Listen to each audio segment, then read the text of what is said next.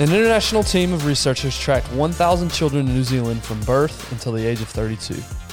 The children with highest self-control grew up into adults who had better physical health, including lower rates of obesity, fewer sexually transmitted diseases, and even healthier teeth. Self-control was irrelevant to adult depression, but its lack made people more prone to alcohol and drug problems. The children with poor self-control tended to wind up poor financially.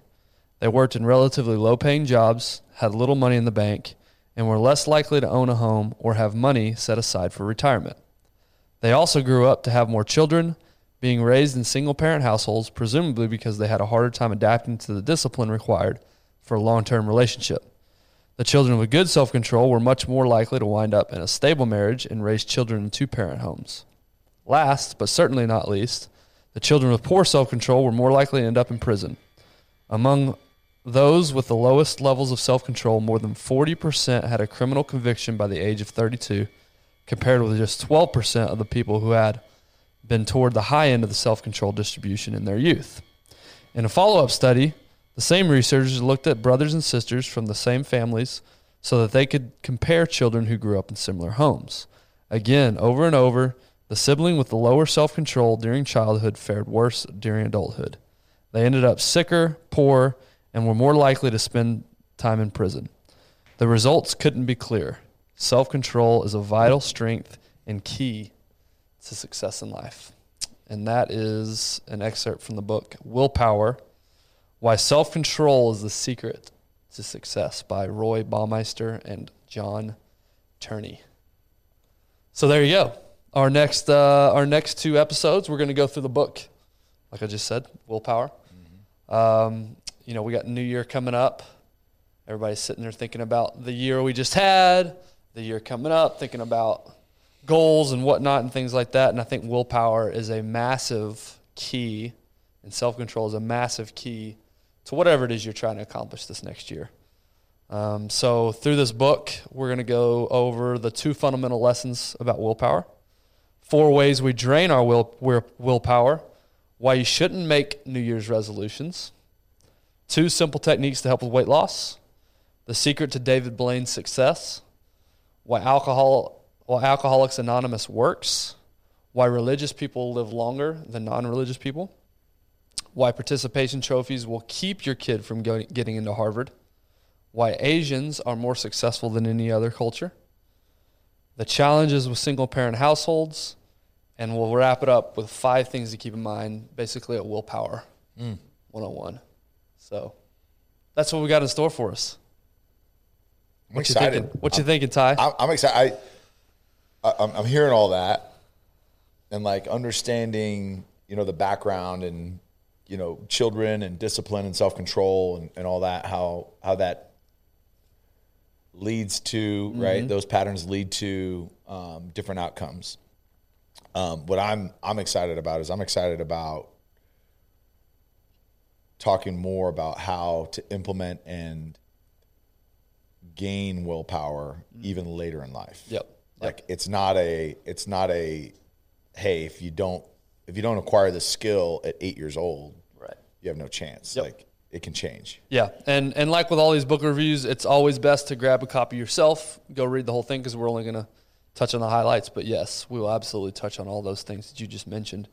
But to start us, I'm excited to learn why Asians are better than us too. Yeah, I thought that was fascinating, and why why you shouldn't make New Year's resolutions. Everybody's sitting here right now thinking, this is the last episode of 2022.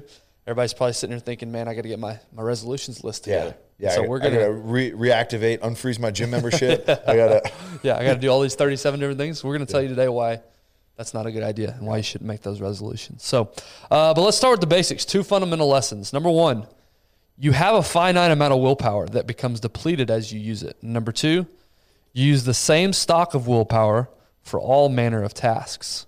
So you might think you have one reservoir of self-control for work, another for dieting, another for exercise, and another for being nice to your family. You use the same supply of willpower to deal with frustrating traffic, tempting food, annoying colleagues, demanding bosses, pouting children, resisting dessert at lunch. Leaves you with less willpower to to praise your boss's awful haircut. So that was an interesting thought for me.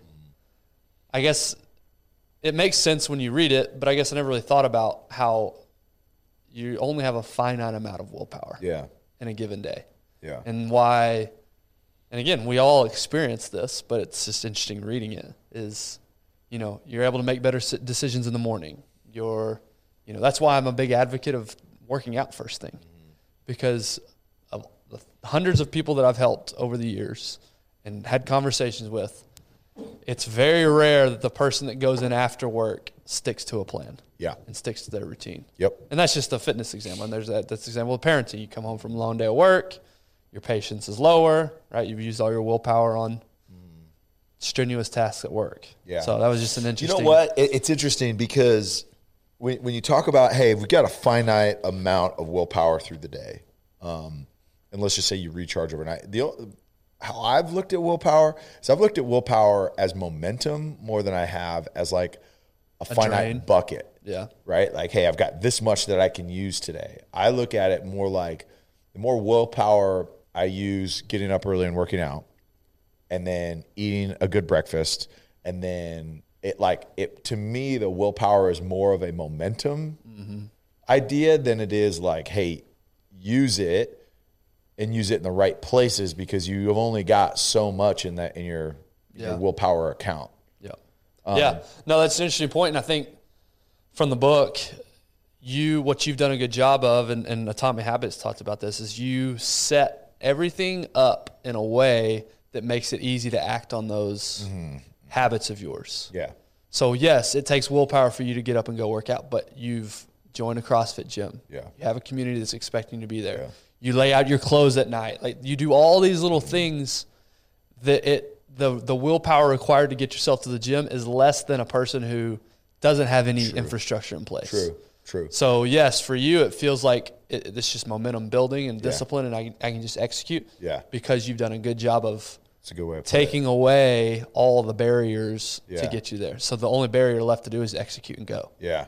Whereas a lot of people, they go to work all day long. They have to go run home and grab their gym bag. Yeah. Like, there's just a lot of competing things and it requires so much willpower just to get there. Yeah.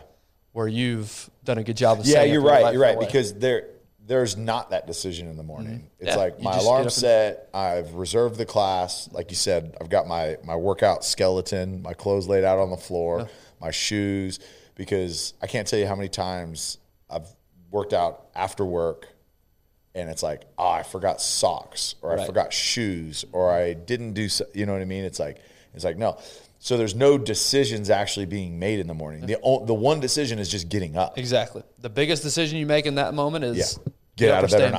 Bed. Yep. Exactly. And once you've done that, now the momentum is rolling, as you said, and you're able to just now. Yeah, but I get what you're saying, because like driving home from work, it's like, all right, I've got to get there, and then which route am I going to take? Which one has less traffic? Which one's going to take more time?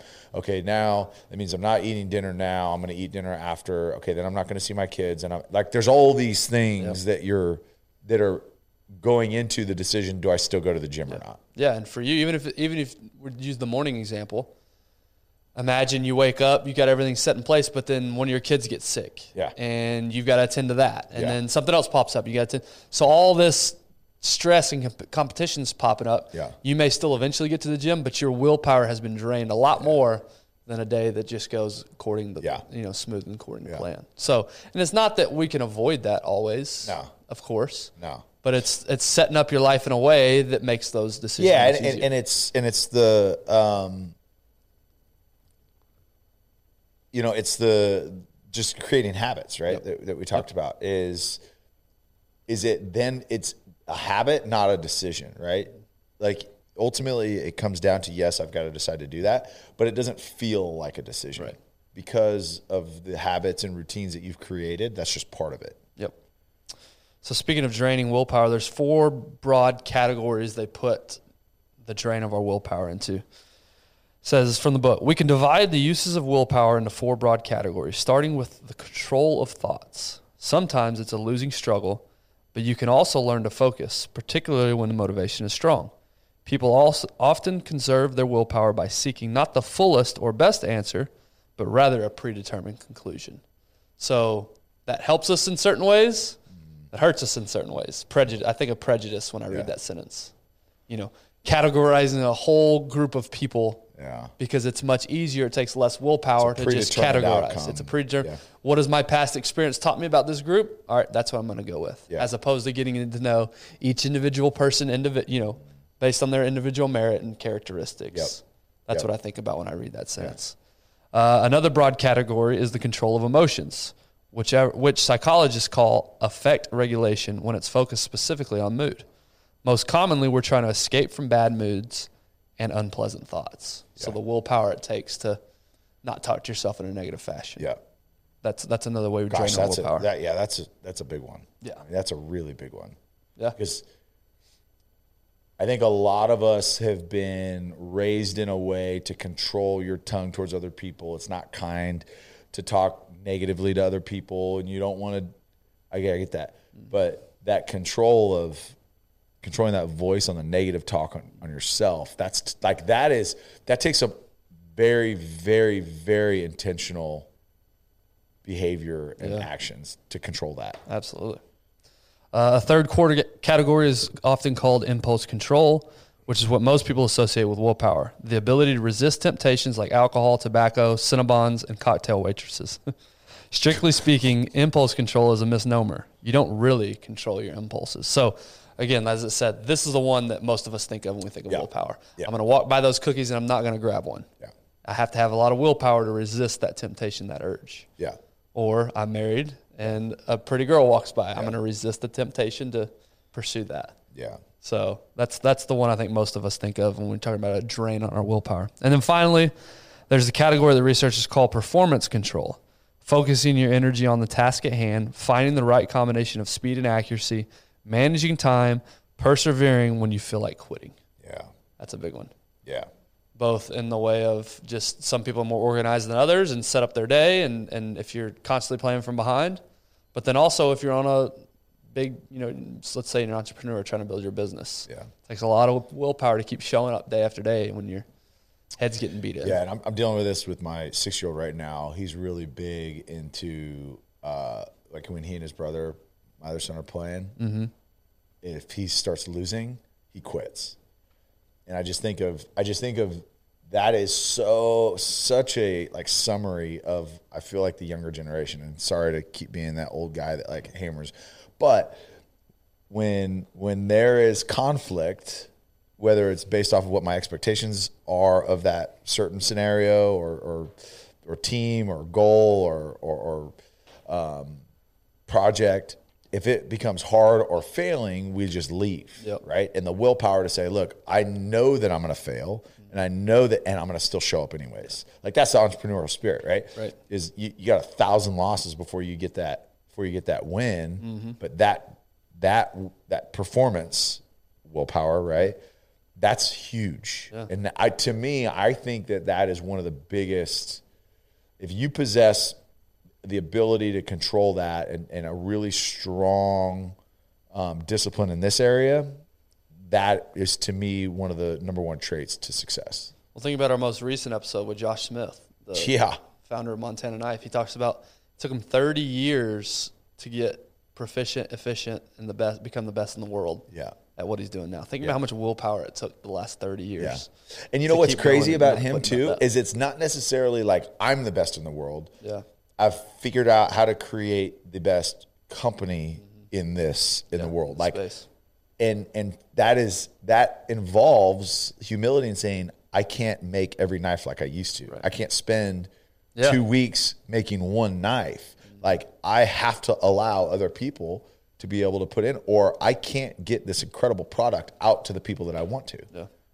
Yeah. I mean, there's a discipline in that, and also just letting go too. Absolutely. That's what I struggle with. I struggle my willpower. I don't have a good ability, and this may be totally different, but I don't have a strong sense of willpower when it means volume and efficiency, because I want to control it. Right? To me, there's a sense of willpower, I guess. When you say, look, no, I'm not the best to do this. I need to delegate this to somebody else. Yeah. And I'm not strong in that sense. That's a hit of the ego willpower. 100%, right? This is the fifth bucket. Yeah. You created a new category. Congrats.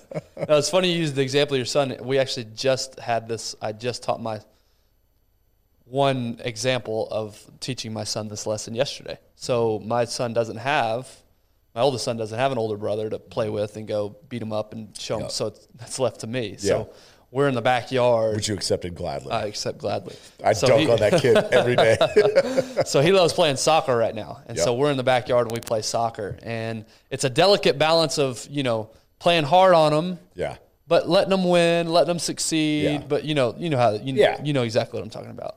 Well, yesterday I really wanted to teach him that exact lesson, which is when it sucks, when you're getting crushed, what do you do? How do you respond?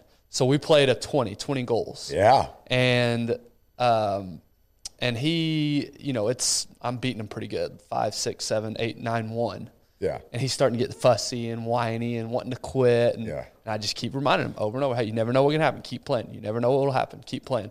And then obviously I back off a little bit and let him come back, and he ends up winning the game. Yeah. And then we talked about it after the game. We talked about what do you do? Because in a game, when you're with your teammates, you're not going to be able to just quit in the middle of the game. You're going to want to. Yeah. Everything ends, you're going to say, I'm done. This sucks. We're getting crushed.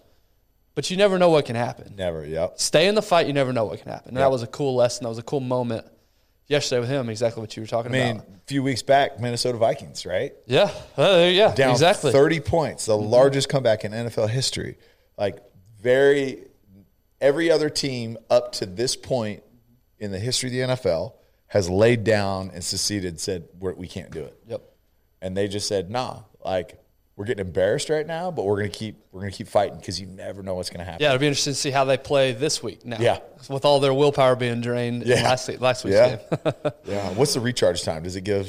I think they have like a supercharger somewhere that they can. Yeah, seriously, sleep and nutrition. It actually talks about. Okay, and now the segment we teased with why you shouldn't make New Year's resolutions. Yeah. Again, that's what most people are probably sitting here thinking right now this time of year. When people have to make a big change in their lives, their efforts are undermined if they're trying to make other changes as well. People who are trying to quit smoking, for example, will have their best shot at succeeding if they aren't changing other behaviors at the same time. Those who try to quit smoking while also restricting their eating or cutting back on alcohol tend to fail at all three, probably because they have too many simultaneous demands on their willpower. Yep. Above all, don't make a list of New Year's resolutions. Each January, millions of people drag themselves out of bed, full of hope and hangover, resolve to eat less, exercise more, spend less money, work harder at the office, keep the home cleaner, and still miraculously have more time for romantic dinners and long walks on the beach. By February 1st, they're embarrassed to even look at the list. But instead of lamenting their lack of willpower, they should put the blame on where it belongs, on the list. No one has enough willpower for that list. Because you only have one supply of willpower, the different New Year's resolutions will all compete with one another. Each time you try to follow one, you reduce your capacity for all the others. A better plan is to make one resolution and stick to it. That's challenge enough. Yeah. So 100%. That's their point is if you try to make 4, 5, 6 different goals, your willpower is going to be drained, even just pursuing one of them. Yeah. And you're going to fail all 5. Yeah. And that's where that momentum aspect comes into play. And Tiffany and I had this conversation for years because it was like, all right, no, I'm going to start working out. I'm going to get my diet lined up, and then I'm going to do this. She has this list, and what I was trying to tell her, and I was also telling she won't myself, listen to you though. Of course she won't. Never does. Is just show up to the gym. Mm-hmm. That's it. Just show up. And to me, that's where that momentum aspect is like, okay, tell you what, the goal is not to completely cut out all carbs, go down to 700 calories, and then do this much cardio. And then, like you said, okay, then I've got to do, this at the house. And then I want to be a room mom and I want to do all these things. No, just go to the gym and watch how much better you feel and how much more capacity you create within your day just because you now have the benefits of physical activity. Mm-hmm. So just focus on that. And watch, your diet will clean up because just subconsciously you're not going to want to throw away the time that you spend at the gym. Right. Okay. The energy. Okay. You maybe can create more time for projects or something that want to do at the house. Like it all builds up, but it's one goal, and it's one thing that you can focus on, one thing you can spend your energy planning out, one thing that, like, the decision you make that day to go execute that one goal. That's it. But then watch the ancillary benefits that come from it.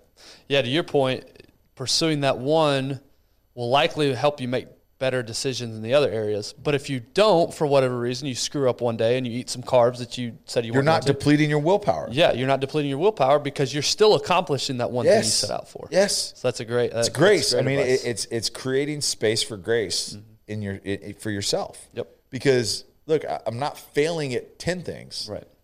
I didn't fail at anything because I hit the one thing that I was trying to do. Yeah. And that's hard. I mean, it's hard to get my mind wrapped around because I think I'm tough enough. I think I have enough willpower. I think I'm elite enough to be able to pursue 3 different things. But if I'm honest with myself, when's the last time I was able to accomplish? But even if you miss the target on the one goal, right? If you're looking at that list, it made a good reference. Like, you're embarrassed to even look at the list because all the things that you failed at. Right. It's like, oh crap. Okay, now it's a whole lot better to recenter yourself on one target as opposed to, oh crap, now I've got this overwhelming amount of 15 goals that I set for myself December 31st, and I haven't hit any of them because of life or whatever. It's that one, and it's that weight and that obligation that comes with, like, coming short on some sort of goal is just so much less. Yep. Yeah, there's a great book. I know we both read it, called The One Thing. I forget who wrote it, but if you're interested in more about this concept of just picking one and sticking to one and pursuing one with everything you got, that's a great book and a great reference for that mentality.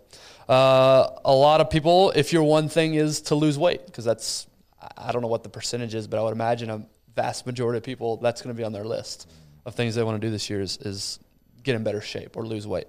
And if that's you, here are 2 simple techniques to help with weight loss. So it says from the book, if you're trying to lose weight, how often should you weigh yourself? The standard advice used to be to not get on the weight scale every single day because your weight naturally fluctuates and you'll get discouraged on days it goes up for no apparent reason. A careful long-term study tracked people who'd lost weight and were trying not to regain it. Some of these people weighed themselves daily, others didn't. It turned out that the conventional wisdom was wrong. The people who weighed themselves every day were much more successful at keeping their weight from creeping back up. They were less likely to go on eating binges, and they didn't show any signs of delusions or other distress from their daily confrontation with the scale. The more carefully and frequently you monitor yourself, the better you'll be able to control yourself. Besides monitoring your body, you can monitor your food that you put into it. If you consciously keep a record of all the food you eat, you'll probably consume fewer calories. In one study, those who kept a food diary lost twice as much weight as those who used other techniques. Yep. So I look at this. 2 things. I look at this like finance, personal finance. If you wait till the end of the year to go through your budget and you haven't done anything all year, that anticipation of getting in and like, okay, how much money did I waste this year? How much work do I have to do to get back to where I want to be is overwhelming. And it to me, and I've been there where it's like, oh my gosh, like I don't even want to attempt this. I got to go through all my finances. I got to highlight all my write-offs. I got to, categorize this. I got to do that. When you're on it all the time, what it does is you can actually track and see where you're at. And you're like, okay, now I got to be more conscious. Like I can't go just frivolously spend here, or I can't do that, or I can't do that. And what happens is when you like stop recording, stop assessing and like checking in, whether it's your weight, finances, whatever, right? Is it literally like your just awareness of it and the results just dip down, and then you're like, I don't want to see it. I don't want to check the scale. I don't want to do that. Like, and then you just don't for a long time. Yeah. But when you get in the habit of every day checking it, you're like, okay, look, I had a big meal, and as opposed to like, I'm not going to look at the scale, and I'm just going to just put it in the back of my mind, and then I'll have another one, and another one, and I'll have another binge event, and I'll have this, and then you just want to get further and further away from going and checking your weight until you hit something where like, okay, now I got to do something. Every day it's like, okay, now I'm just reminding, like, okay, be conscious. Remind, be conscious. Don't just like splurge whenever I want. Right. Yeah. And this is a technique that I've utilized myself in the past and been very successful with, and also helping, people that I've helped lose weight over the years. Some people don't like it, right? They see the scale every day. I don't like seeing my weight. But what you do, the best way to do it that I've found is get you a journal, some sort of log, write down the date and write down your weight for that day.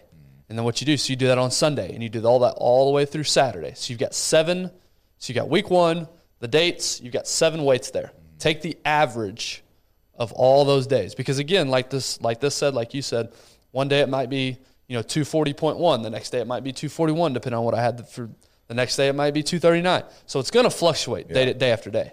The point is you take the average of that week, then go to week 2. Take the average of that week. Now look at those 2 numbers. Yeah. If you've lost weight from the average of week 1 to the average of week 2, you're on the right track. Yep. If you've gained weight, obviously there's some adjustments you need to make. Yep. That's the best way to do it. But you don't want to weigh randomly on Monday and then weigh randomly on the next Thursday. On Monday, right? And then after your Thursday dinner before you go to sleep, you weigh in then. Yep. Yeah. So for me, it was right when I woke up, right after I went to the bathroom, I would step on the scale with just my boxers on, whatever, no clothes on, and I would write that number down. And so I did it consistently, same time, every single day, wrote it down, and then I just took the average. And I saw over the course of 8, 12, 16 weeks, the weight just gradually go down. And some weeks it didn't go down. And so I knew, okay, that week it wasn't like I was embarrassed, or it was just a good, easy way to track. I know I'm headed in the right direction. So which is wild. Like that methodology, you can have this diet, you can have all these things. It's literally an amount of if we're just speaking about losing weight, is your caloric intake. Yeah. You're just more conscious. Right. You don't have to have some fancy, expensive diet that, you're getting meals shipped to you and all this stuff. If you're following just, hey, check in and reduce calories, make good decisions throughout the day. Hey, I made a couple bad decisions. I saw that weekly average go up. Okay, now I've got to be conscious about it. You don't have to go create some crazy, cow testicle diet to lose weight, right? Shout out Liver King. Yeah, it really is amazing how something that simple can be so effective. Yeah. Now, obviously, you're having to make decisions during the day and eating the right food. No doubt. That's not what we're saying. But our bodies are crazy. It really does come down to total calories. Yeah. Simplest terms. All this technique is just a monitoring system to keep you on track, keep you accountable. That's all it is. And then the food log, that's actually something I'm going to do this year. I've never written down. I'm not even going to, I'm not going to track calories. I'm literally just going to write down what I eat. Yeah. And again, this is more what I've read as opposed to actually lived experience, but just same thing with the same idea with the weight is seeing it daily. Oh man, I didn't realize I ate 3 donuts and a burrito and pizza 3 times this week. Yeah, that's crazy. Yeah, because if you don't write it down, life's busy. You get crazy. You sometimes forget. But seeing it on paper is an eye-opening experience. So those 2 simple techniques, I would encourage anybody. If your one thing this year is to lose weight, I would encourage you to try those 2 techniques out. All right, David Blaine, the secret to David Blaine's success, and also why we do Saturday Suffering. Here we go. Growing up in Brooklyn, Blaine forced himself to practice card tricks hour after hour, day after day. By the way, does everybody know David Blaine, famous magician? You know David Blaine, right? Okay. Just so we're on the same I'm not page. going to lie. When you brought his name up, I was like, that's a random name to be putting in this book. Yeah. No, you'll see why here in this excerpt. He learned to win swimming races not by coming up for air the entire length of the pool, and then with practice eventually won $500 in bets by swimming 5 lengths underwater. In the winter, he eschewed a coat, wearing only a T-shirt, even when walking for miles on bitterly cold days. He regularly took cold baths and conducted the occasional barefoot run in the snow. He slept on the wooden floor of his bedroom and once spent 2 straight days in a closet. He got into the habit of continually setting goals that had to be met, like running so far every day or jumping to grab a leaf from the branch of a certain tree every time he walked under it. At age 11, after reading about fasting in the novel Siddhartha by Hermann Hesse, he tried it himself and soon got up to 4 days on just water at 11 years old. He says, getting your brain wired into the little goals and achieving them, that helps you achieve the bigger things you shouldn't be able to do, he said. It's not just practicing the specific thing. It's always making things more difficult than they should be and never falling short, so that you have that extra reserve, that tank, so you know you can always go further than your goal. For me, that's what discipline is. It's repetition and practice. And there was a whole, crazy stories about him standing up on I don't even remember, he stood up on a pole for like 48 straight hours with no harness, no nothing. He couldn't sleep, couldn't do anything, or he'd fall. He spent 4 days, I think it was, suspended on a box in Brooklyn. In the 30-degree weather, fasting, like no food, no water, no nothing, or maybe just water. But it was just a fascinating chapter about all of these ways that he pushes himself mentally and the ways he did it growing up, just to build calluses, basically. And exactly like we talk about Saturday suffering, you don't know how you're going to respond to high-stress environment or situations unless you put yourself in those situations. And an easy way to do that is, these aren't easy, but the easy way we do it is by suffering physically. That's right. But yeah, David Blaine was a special kid. Golly, man, I can't. I remember watching that one special where he was shooting for holding his breath for 20 minutes. Did you see that one? Yeah, and I think he did it, but something went wrong. Yeah, he was at 12 or 13 minutes. Yeah, and something went wrong. Yeah, and he ended up having because apparently he got to where he could just be super relaxed. He can slow his heart rate down. But something happened. I think he was doing it on a stage on Oprah or something. Yeah. And something happened and it jacked up his heart rate even more. But he was able to do it. He accomplished it. Yeah. It just wasn't as smooth as what he had practiced. But But I think the take home, you don't have to go walk in the barefoot snow, or maybe you do. Maybe you want to do that. But I think the point is putting yourself in uncomfortable situations. But I think, but it's important picking a goal, a singular goal, like he would do one at a time, right? It's fasting, or it's running in the snow, or jumping up and grabbing a leaf, or sitting in a closet, random stuff. Could you right? imagine your 11-year-old coming and saying, "I want to fast for 4 days"? Yeah, I'm gonna actually just don't come look for me. I'm gonna play hide and seek with myself for 2 days, and I'm gonna hide in the closet. What? But it's picking a goal, as hard and crazy as it sounds, and sticking to it until you accomplish it. That's right. So, again, if for nothing else, pick up this book for the stories about David Blaine. It's unbelievable with that guy. All right, Alcoholics Anonymous and why it works. With the exception of organized religion, Alcoholics Anonymous probably represents the largest program ever conducted to improve self-control. It attracts more problem drinkers than do all professional and clinical programs combined.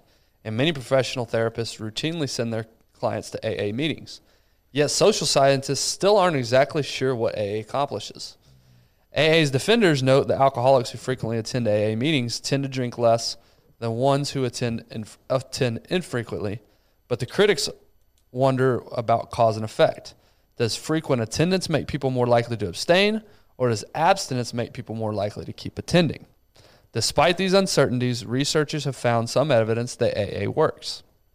After tracking more than 2,000 men with drinking problems for 2 years, a team led by John McKellar at Stanford University concluded that attendance at AA meetings led to fewer future problems with drinking. Moreover, the benefits of AA remained even after taking into account the men's initial level of motivation and psychological problems. The failure rate among members is high. It's normal for them to relapse periodically, but they usually resume abstinence. In fact, AA seems to be at least as effective as professional treatments for alcoholism. All in all, then, AA seems to be at least as good as, if not better, than professional treatments costing much more. Even if researchers haven't figured out exactly what it does, we can point to some familiar ways in which AA appears to help. We know that self-control starts with setting standards or goals, and we can see that AA helps people set a clear and attainable goal. Do not have a drink today. Self-control depends on monitoring, and AA offers help there too. Members get chips for remaining sober for a certain number of consecutive days, and when they get up to speak, they often start by saying how many days they've been sober. Members also choose a sponsor with whom they are supposed to remain in regular, even daily contact, and that too is a powerful boost for monitoring. Yeah.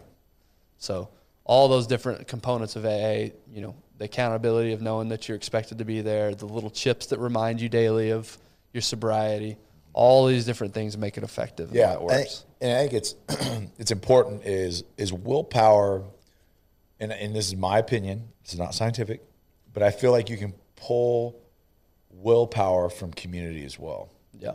And, whether you're pulling willpower, but essentially it's the accountability aspect. Yep.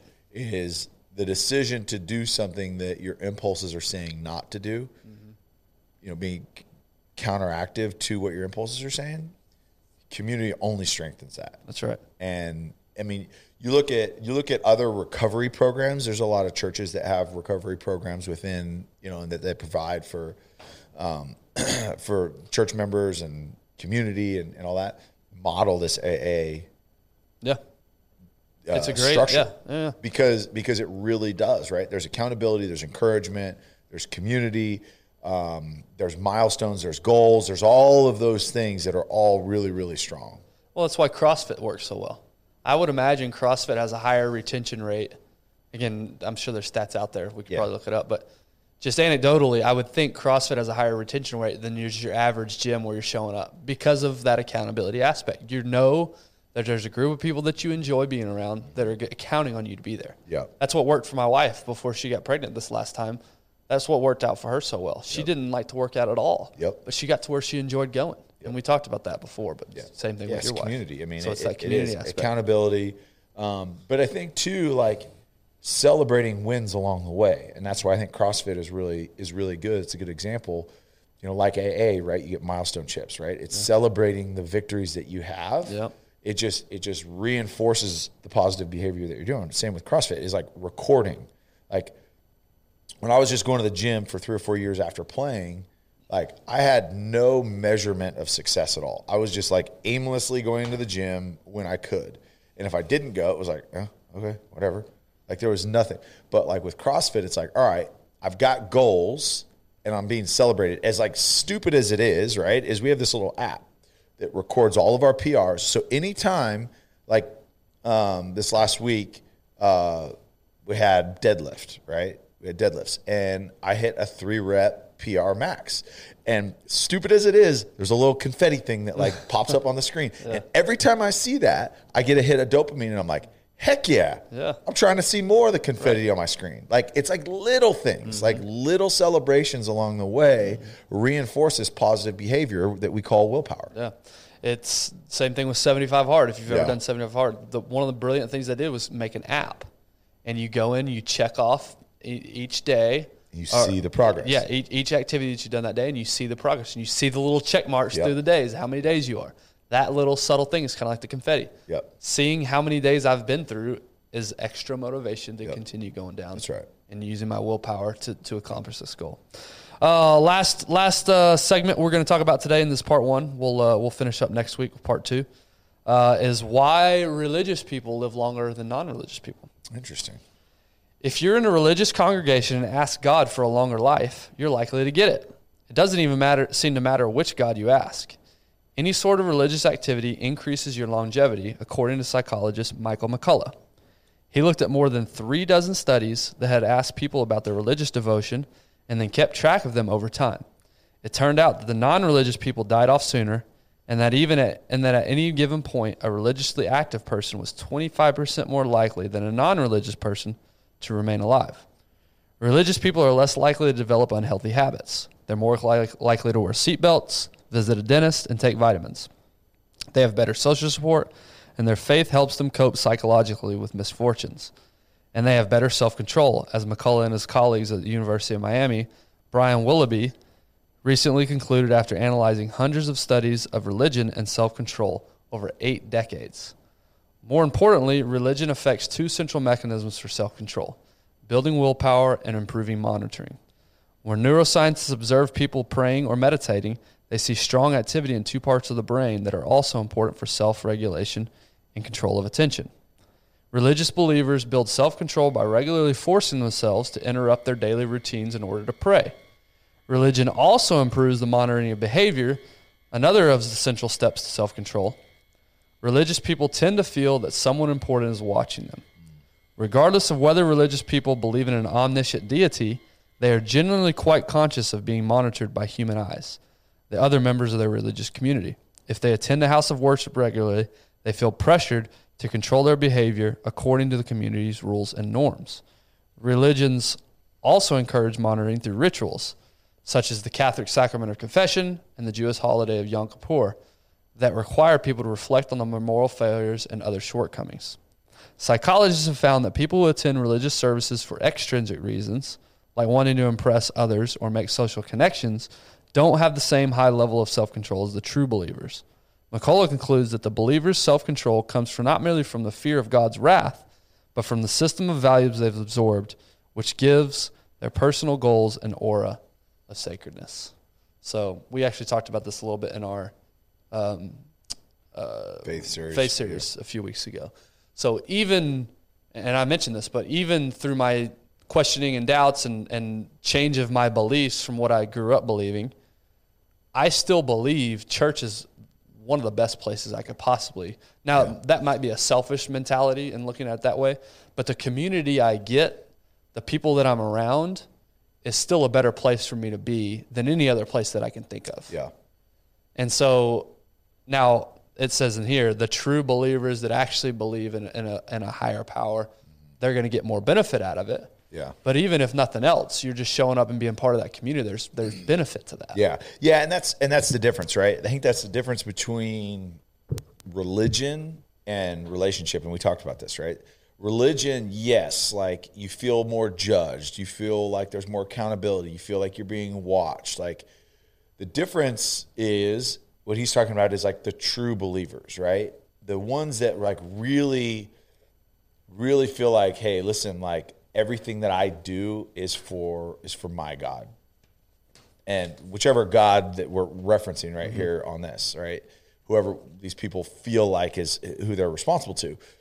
The difference is when religion puts these rules and regulations in, and I feel like could be detrimental to willpower and you know, staying within, you know, this moral compass and making good decisions and all that, is when people are held to it but don't believe. Like, hey, I'm performing to do all these things, and I don't really truly in my heart believe. And so, yeah, you're good for a little bit, but then you go off the deep end, right? And then you pull completely away from it. That to me is religion, right? When it's rules. And then the relationship side of it, that's when it's like you are living in a way that shows gratitude for everything that you believe that you know, in my case, that God has done for me, right? And so that, yes, now I feel watched, but it's not I'm being watched for judgment. It's being watched as in like, oh my gosh, what is it that guy has? I want that. Like, it's more of like, hey, I want to be able to share the greatness by the way that I live. And so the way that I live, I want to reflect what God calls me to do. Right. And it's more out of gratitude than it is obligation. But I agree, regardless, hey, look, if I'm going to like Bible study on Wednesday evenings as opposed to going to the bar, feel like you're going to be on the right track. My encouragement, though, is on the religious side of it and living longer. Is you don't need your cup is filled by something bigger when you truly believe. In my opinion, that the need for alcohol, the need for substances, the need for addiction, the need for sex addiction, the need for all of these things that may be detrimental to long-term health and mental health and all those things, is the need is less, right? And you're trying to live in a way that that is more congruent to longevity. I agree that rules, regulations, it's not the main thing, but I think you honor the beliefs that you have by living your life in a way that adheres to those regulations. Like, it's true in the Christian faith that you believe you're saved by grace, and there's nothing you can do yourself to be saved. That's true. That's the belief. Yeah. However, you honor that belief by abstaining from sleeping around, by abstaining from alcohol abuse, by abstaining from drugs. You honor so all that in combination does lead to a healthier life over time. Yeah, and there's community aspect too, right? Like, what's the rising tides raise all ships, right? And so you're just around people And that's what like small groups are really good for. You're just around people that encourage positive behavior and positive decisions, willpower. And it's easier, right? Like the community that you surround yourself is going to be a direct reflection of the decisions that you're making. Yeah, the likelihood that you're going to find that at a church is higher than anywhere else. Yes, there's bad churches, of course there are, but the likelihood is higher. Right. I was just telling my wife this last night because we're talking about our boys and, when do you start talking to them about drugs and alcohol and sex and all these big conversations? And I was reflecting on the group of friends I had from 7th grade on. I was extremely lucky that it didn't take a lot of willpower for me to resist those temptations because the group that I spent the most of my time with didn't do those things. Yeah. It wasn't out of I'm some morally, experienced person. What's the word? Superior person. It was the people that I spent my time with. It just wasn't never brought up. It wasn't a thing. It didn't even cross our mind. We would just go do dumb, fun stuff. Yeah. But so to your point, it's that community. You're more likely to find that in a religious community because of these regulations and rules and scaffolding that we believe in as part of honoring. Again, it's not what saves you. But it does. It's just a way to show your gratitude and living in that certain way. Yep. And we don't have to get down this tangent, but again, a healthy relationship with your wife is more likely to make you a happier person than cheating on your wife or going to watch porn. You're just, not that it's not fun to pursue those things, but it's just not as fulfilling. Yeah. Not as gratifying. You're not going to get as much out of life if that's what you're doing. That's right. Forget the moral aspect of it. Just the mere... A healthy relationship with your spouse leads to a healthier life just in general. Exactly. We need that community, whether it's in our home or at our in our broader community. So, anyway, that's part one. Start, yeah, I thought that was interesting. Any takeaways from part one that stood out to you? I'm just excited to hear about the Asians. Yeah, we'll have a little more in depth on parenting and why the Asians are so successful next week. But before we get out of here and on to your new year, we do want to thank our partners, Sleep Number. Something we're going to talk about in next week's episode is the importance of sleep and proper nutrition and how it helps your willpower. We all know that. And Sleep Number, these mattresses that they've designed, these Sleep Number 360 smart beds, I mean, they really do take your sleeping experience to the next level. We've talked about it ad nauseum. When I sleep away from home, I definitely notice a massive difference. And you can't really don't take our word for it. Go try it out yourself. Yeah.